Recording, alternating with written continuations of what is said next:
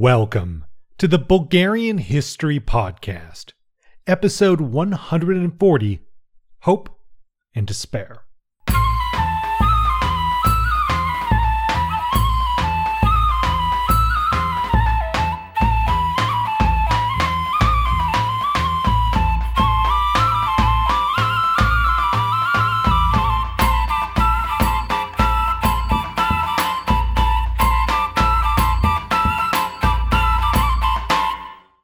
First, a huge thank you to Manush Christov for your very generous donation. I'll be reaching out to you shortly, but just to say thank you. And here we are. It is finally season 7. I almost forgot that I had to sort of update the website and add some new pages and all this stuff. It's very exciting. I'm just delighted to start a new chapter in Bulgarian history, a new season, and, well, let's get into it. So last time, before the summary episodes for season 6, we wrapped up discussing the Treaty of Berlin and how the great powers remade the Balkans with virtually no regard for the local people. Now the Treaty of San Stefano is dead and buried, leaving 2 rump Bulgarian states in its wake. With the signing of the Treaty of Berlin, there were 2 main goals that the Russians and Bulgarians had to address in Bulgaria: drafting a constitution and finding a prince. Now, for the first 9 months of its existence, the new Bulgarian state was to be administered by the Russians. Under San Stefano, this had been up to 2 years, so the amount of time Bulgarians had to prepare to run a country had been dramatically reduced, and the reasoning was to reduce Russian influence. But you can imagine, starting a country from scratch in 9 months is a pretty difficult proposition. Now, during these 9 months, a European Commission was to establish the so-called Organic Regulations, a kind of proto-constitution which would govern Eastern Rumelia, while the same would be drafted for Bulgaria, although they'll just eventually call it a constitution, so I will call it a constitution, just to make things simpler. Now, despite this very tight timeline, Russia was determined to ensure everything was in place before those 9 months were up, as otherwise there might be chaos, and this could be used as a pretext for intervention by the Ottomans or another great power. So, everyone wants this to go smoothly. Now, this whole process kicked off about 2.5 weeks after the signing of the Treaty of Berlin, when on July the 20th, 1878, a 7-member assembly was created to govern Bulgaria. It was made up of the heads of 6 departments, imagine sort of cabinet positions, running ministries and such, and then on top of it all, an imperial commissioner who could issue laws as long as they were approved by the Russian government in St. Petersburg. The heads of these departments could also submit laws for approval by the commission, and if a matter pertained to more than one department, then all the heads would approve it via a majority vote. And at this point, again, the commissioner in Russia would still have to approve basically every law. Now, 6 of the 7 members of this council were Russians, but there was one Bulgarian, that being Marin Drinov, who, to be fair, he was a Russian citizen, but he was from Panaguriste. He was responsible for education and religion. Drinov was 40 years old and had left his hometown for Russia about 20 years previously, after donations had been collected to pay for his studies, and he had spent these 2 decades traveling and studying around Europe and had recently become a professor. His studies had been in history, philology, and theology, and up to this point, he was a pretty well-known and prominent Bulgarian intellectual abroad, who had already played an important role in helping to standardize Bulgarian spelling and dialect. He's widely seen as the main person behind the decision to base modern Standard Bulgarian on the Central Balkan dialect, instead of the alternate proposal, which was to kind of mix some Eastern and Western Bulgarian dialects, which would have made modern Bulgarian, well, I guess you could say maybe a bit more egalitarian, but also closer to Macedonian. So quick tangent here, right? If you know anything about Bulgaria, if you've been to Bulgaria, you should know something about it, you're listening, people all the way on the Black Sea coast speak fairly differently from, say, the Shop people from here around Sofia, let alone the Macedonians. You can imagine it's kind of a gradual shift. And so one idea was to take the, extreme Eastern dialect and the extreme Western dialect and kind of mash them together. But again, Drinov said, no, we will just base it on the central dialect. So, in other words, Drinov had already been playing a pretty important role in establishing the Bulgarian language and, importantly, its political relationship to Macedonia and Macedonian, and he was now becoming the only Bulgarian involved in governing his newly born country, and he will have a more important role to play in the future, but we'll talk about that when we get to it. Now, the only way in which Bulgarians really had any say in how the government was governed was through some local elections where some councils were elected by a limited popular vote. However, the government still had quite a bit of control over just who could vote, and they still exercised some power on the local level. Now, fortunately, the judiciary was quite independent and made up entirely of Bulgarians except for the head on that council, who was again a Russian. But unsurprisingly, the authorities found it difficult to find enough qualified Bulgarians to fill those judicial positions, so the judiciary has a tough time early on. In general, though, during this period, Bulgarians begin to enter new civil and administrative roles as these governing institutions are gradually established. Now, particular care is made to ensure that the systems of governance are identical between Bulgaria and Eastern Rumelia because, of course, everyone wants to join them as soon as possible, and if they're basically run the same way, this will be much easier. Speaking of Eastern Rumelia, as the news of the Treaty of Berlin spread, it was met with anger, shock, and, well, to put it mildly, dissatisfaction, which grew rapidly, particularly in Eastern Rumelia. Within days, a new newspaper titled Maritsa, which is a river which flows past Plovdiv, was founded in that city with funding from the Provisional Russian administration. It quickly became a mouthpiece of anger against the Treaty of Berlin. Its editor-in-chief was another man who we'll get to know over time, named Ivan Geshov, whose family were wealthy traders and who had effectively lost everything and nearly been arrested during the Russo-Turkish War. In other words, they were an interesting, rare example of wealthier Bulgarians who had clearly thrived under the Ottoman system and who remained kind of loyal to the idea of abandoning that system to create an independent Bulgarian state, even though that process basically meant they lost most of their wealth. So, kudos to them. It's most of these wealthier Bulgarians, the Chorbaji's, did not kind of take the side, but they did. Now soon, Drinov and Geshov were actually working together and signed a protest memorandum addressed to the great powers, showing their anger at the injustices of the Treaty of Berlin. This document made it clear that Bulgarians in Macedonia and Eastern Rumelia would not tolerate this new state of affairs, writing, quote, "Having now stated clearly to Europe the dangers that threaten peace in the East, we will not be responsible for the rivers of blood that might flow." End quote. So they were not really pulling any punches here. But really, only the Russians paid any attention to this memorandum. Now, as anger over the treaty continued to simmer in Bulgaria, the governing assembly of the country was beginning to, enact policy and govern. In mid-August, a series of decrees recognized the right of Muslim refugees to return and reclaim their property, with the exception of those who had committed crimes against Christians. Their ownership of property would need to be established through the courts, through the possession of deeds, or through other certification. However, while this may have been the law in Bulgaria and shortly in Eastern Rumelia, alongside things like freedom of religion, the reality on the ground was quite different. Besides the many Muslims and ethnic Turks who had fled as a direct result of the Russo-Turkish War, in its aftermath, Bulgarians around the country began to use all kinds of intimidation tactics to forcibly take land and property from Turks. Over time, legislation would aid in this effort by targeting Turkish landowners with tax and property laws, which encouraged them to abandon their lands or for Bulgarians to simply take them. I'll talk about these laws more specifically as they're passed, but this is the general policy. Now, fueling this was a combination of many things. Unsurprisingly for many, this was all pure revenge against the people who had oppressed them or even committed direct atrocities against them. Sadly, of course, though, this revenge was often simply against people of the same religion or same ethnic group, much as Bulgarians had been recently attacked for being Christians by Tatars and Circassians who had fled Russian violence in sort of the Caucasus and Crimea. But for others, attacks on all things Turkish and Ottoman were an attempt to rid themselves of anything connected to Ottoman rule.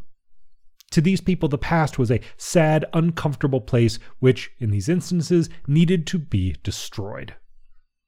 And often, that's what they did. In December of 1878, Russian military engineers would collaborate with Bulgarians in Sofia to destroy 7 of the city's mosques in a single stormy night, using the thunder and lightning as a cover and a pretext to justify the destruction to the representatives of the great powers in the city, claiming that it was an act of God and they had nothing to do with it. Living in the city today, it's a sad moment, a sad instance of the destruction of Sofia's cultural and historical heritage. And it's one that you don't hear much about here. I've told people this story. I've talked about it on tours and things, and most even Bulgarians are shocked to hear this, but it is a true story. Now, all of this was the beginning of a kind of unofficial land reform that was being enacted in Bulgaria. Again, I'll discuss this in more detail as we go, but throughout the country, we're seeing Muslim landowners, small and large, having their lands confiscated and redistributed to Bulgarians, which will have the result of creating lots of small farming plots and one of the more egalitarian land distributions in Europe. So lots of smallholders, people who can farm enough to basically feed their families, but they're not producing a big surplus, so they're not getting wealthy or anything. They're just kind of scraping by.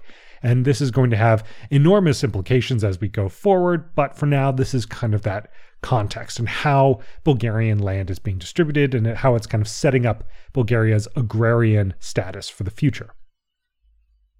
Now, by the fall of 1878, things are getting even more complicated. Encouraged by British diplomats wanting to disrupt what they see as a new Russian client state in the Balkans, many Turks who initially fled Bulgaria and eastern Rumelia began to return and attempt to use the laws to reclaim their lands and homes. However, in most cases, these had already been claimed by local Bulgarians, and most of those Turks chose to take the easy route and simply sell at a nominal price and move to the Ottoman Empire.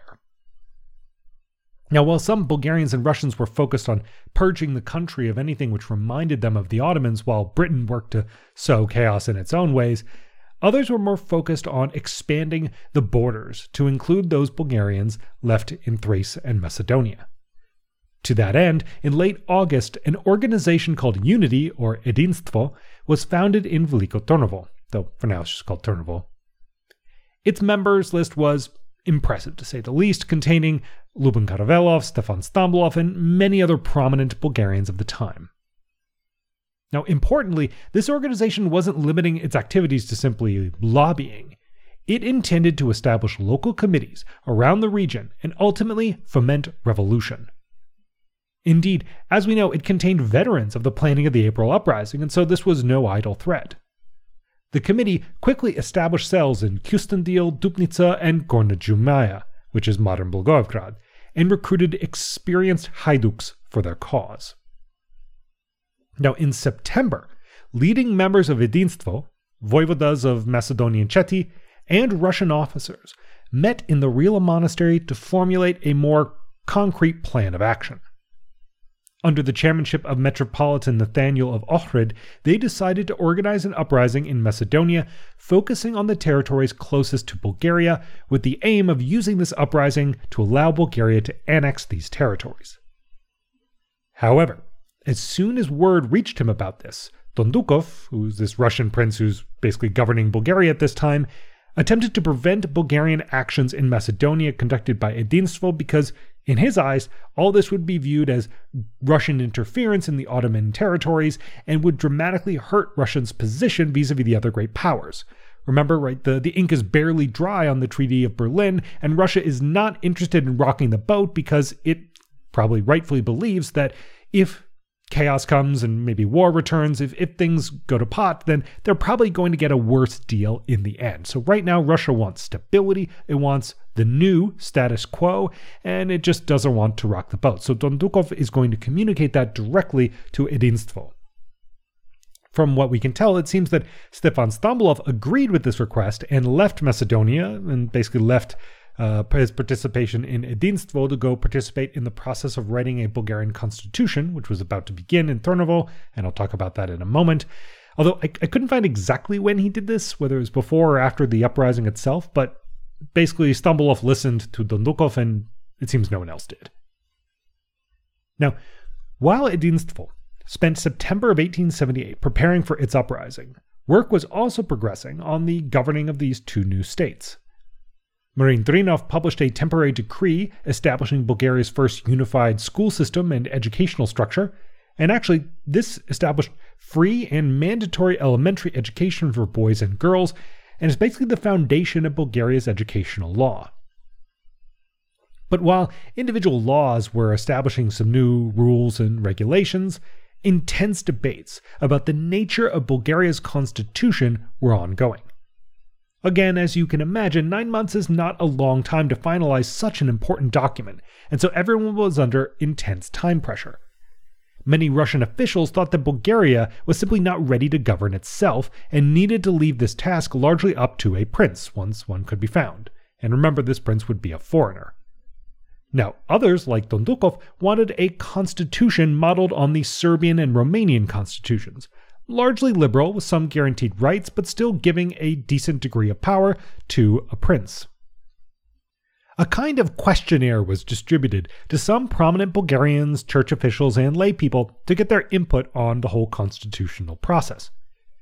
Drinov, for his part, wanted to give a prince broad powers for 7 years before handing them over to an elected assembly. Now, I could go on. There are a lot of different factions within Bulgaria who each had their own opinions about how the government should be structured, but suffice to say there wasn't a lot of unity here. And really the lack of a unifying figure, for example, as Levski could have been, no doubt made it much more difficult to come to an agreement here. Now, one concerning issue early on was that the Russophobic elements of Bulgarian society, followers of people like Rakovsky, Karavelov, and Botev, were really not consulted at all in this process. Granted, this faction wasn't in a very strong position at the moment, considering the broader Bulgarian population had very positive feelings towards Russia following the war, but this is still an important group, and it's going to be important in Bulgarian politics going forward, and so it's worth noting that no one's asking them anything.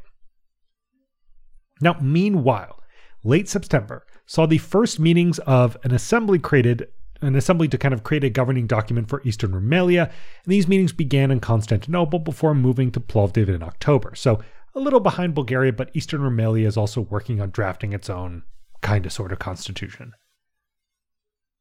Now, while all this work on creating governing documents for Bulgaria and Eastern Rumelia was progressing, the efforts of Edinstvo to spark an uprising to expand Bulgaria's territory were finally coming to an head, which is pretty fast. All this happened in a couple months. Literally, the time between Edinstvo being founded and it starting its uprising is give or take about 4 months, so very fast. Now, early in the morning on October the 17th, a full 400 Bulgarian fighters mounted an attack on Ottoman forces stationed at various inns in the town of Kresna along the Struma River.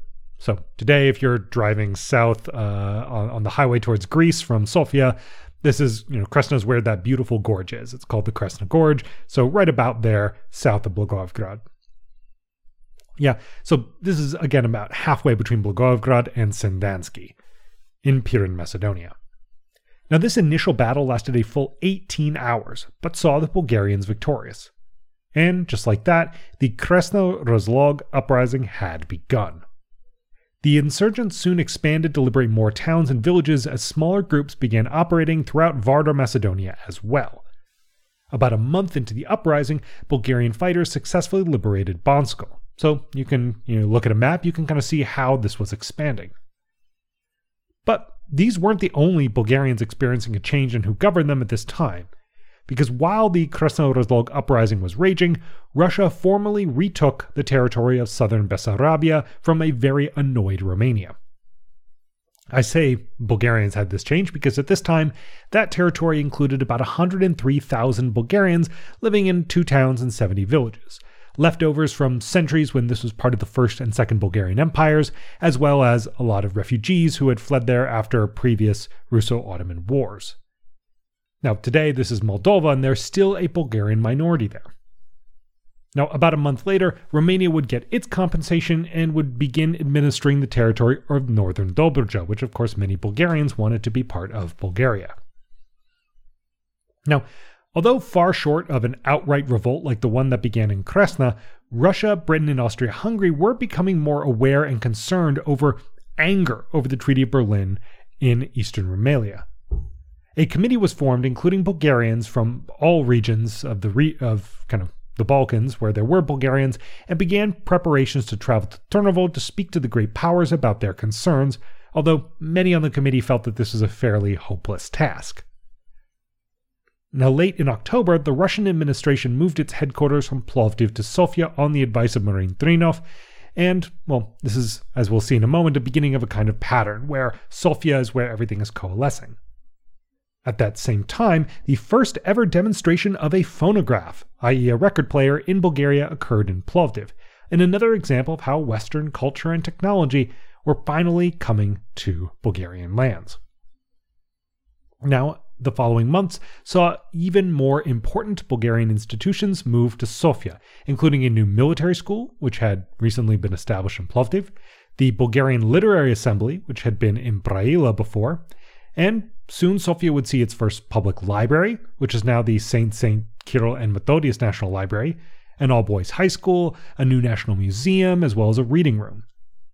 Now, Sofia wasn't the only city making big strides, as in December, the first mayor of Stara Zagora invited a Czech architect to create a plan for the city, which is why, if you've been to Stara Zagora, you'll notice that it has a very uniform grid layout compared to other Bulgarian cities, and that begins at this time. In November, the task of writing up Bulgaria's new constitution was completed, and it was sent to St. Petersburg for approval. About a month later, it returned with some minor alterations. And at this point, Marin Drinov took on the task of translating it, where he, somewhat ironically, made a few errors which actually altered the meaning of some provisions. So funny to think that your little kind of translation error could actually affect a constitution. And at this point, this new proposed constitution was sent to the assembly for approval. Now, this assembly or committee had recently been formed basically to approve a Bulgarian constitution, and it consisted of 229 members. 117 were included because of their positions as senior clergy, court officials, or senior administrative officials. Another 88 were directly elected. Another 5 represented other various societies and institutions, and the final 19 were appointed by Prince Dondukov directly. This whole assembly contained representatives of the Turkish, Greek, and Jewish minorities in Bulgaria. However, their meeting won't begin until mid-February of 1879, so I'll cover that in the next episode, as well as obviously talk about the new constitution in a lot more detail. All that's because, meanwhile, November also saw dramatic reversals for the Cheti leading the Kresna Razlog uprising. Just 3 days after Bansko was liberated, Ottoman forces put Kresna to the torch. Within a few weeks, most territories had been retaken by the Ottomans, with some territories on the western bank of the Struma holding out for a few more months. But at this point, for all intents and purposes, the military element of the uprising was over. Around 25,000 to 30,000 Bulgarian refugees fled to Bulgaria as the Ottomans carried out their usual bloody reprisals. Once again, it had been shown that without great power support, such an uprising had no chance of success. Russia was by this point exhausted and bound to comply with the Treaty of Berlin or again risk the anger of its fellow great powers. In fact, Russian officials who sympathized with or aided the uprising were personally reprimanded by the emperor. As Misha Glenny wrote, quote, "The new elites on the Balkan periphery learned the lesson beaten into them at the Congress. The consolidation and expansion of the state could best be achieved by finding a mighty sponsor, not by cooperating with one's neighbors." End quote. Now, a historian quoted in Glenny wrote of the Kresna uprising that, quote, "The only result of the episode was to encourage the Turks to provoke unrest in the Muslim areas of the Rhodope Mountains, and to put the Western powers even more on their guard as to Bulgarian intentions." End quote. Misha Glenny himself went on to write that, quote, "At the height of the Kresna uprising in 1878, the rebels produced a document called the Rules of the Macedonian Rebel Committee, which codified the aims and conduct of the rebellion. For such an apparently primitive revolt, it is a very detailed text, running to 211 rules. These express the paradoxes and contradictions that would afflict the Macedonian cause for decades after the uprising's collapse. The committee appeals to those people from Macedonia who feel themselves to be Macedonian, regardless of faith and nationality, to flock to the rebellion. Yet, a few paragraphs later, the committee admits that the aim of the uprising is, quote, "No secret, it is the liberation of Macedonia, the land of the glorious Slav educators and teachers, Saints Cyril and Methodius," end quote. Thus, the Kresna uprising and henceforth the movement for the liberation of Macedonia were simultaneously inclusive of all nations and exclusively Slav. At the start of the Macedonian struggle, it seems its participants were only sure of one thing, that the Ottomans should leave, end quote. Now, I thought that did a pretty good job of kind of giving you some idea of the complexities of the Macedonian cause, something that we're going to talk about in a lot of detail as we go forward. But even at this point, even in a single document, you have these kind of profound contradictions. Now, it will take the Ottomans about 3 full years to really reestablish order after the Kresna uprising, and for that time the local population will continue to face brutalities of Bashibuzuk irregular soldiers.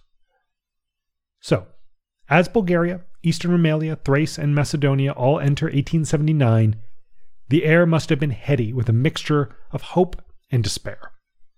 Bulgaria was in the late stages of creating its own constitution and finally governing itself, though a foreign prince would take a lot of that responsibility. Institutions were being founded and consolidated in Sofia, although a capital for the new Bulgarian state had yet to be chosen. I can't really say spoiler alert there because it's pretty obvious. Eastern Rumelia was in despair, glad to be at least partially free from direct Ottoman rule, but deeply unsatisfied by its separation from Bulgaria. Many in Macedonia were facing yet more violence and uncertainty as Ottoman rule returned.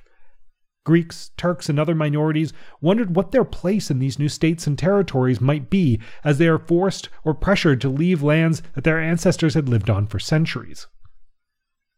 Whether any particular person was feeling hope or despair at this moment, it was clear to everyone that the world around them was changing fast. But just what those changes might bring, they could only wonder. Next time, we'll see Bulgaria finally finalize a new constitution, say goodbye to one of its greatest revolutionaries, and continue the process of building its first state in 5 long centuries. Don't miss it. This episode was written and produced by me, Eric Halsey. The theme music was written and performed by Teddy Raven. Check out the accompanying blog post for this episode and lots of other great stuff at bghistorypodcast.com, and I'll see you in the next one.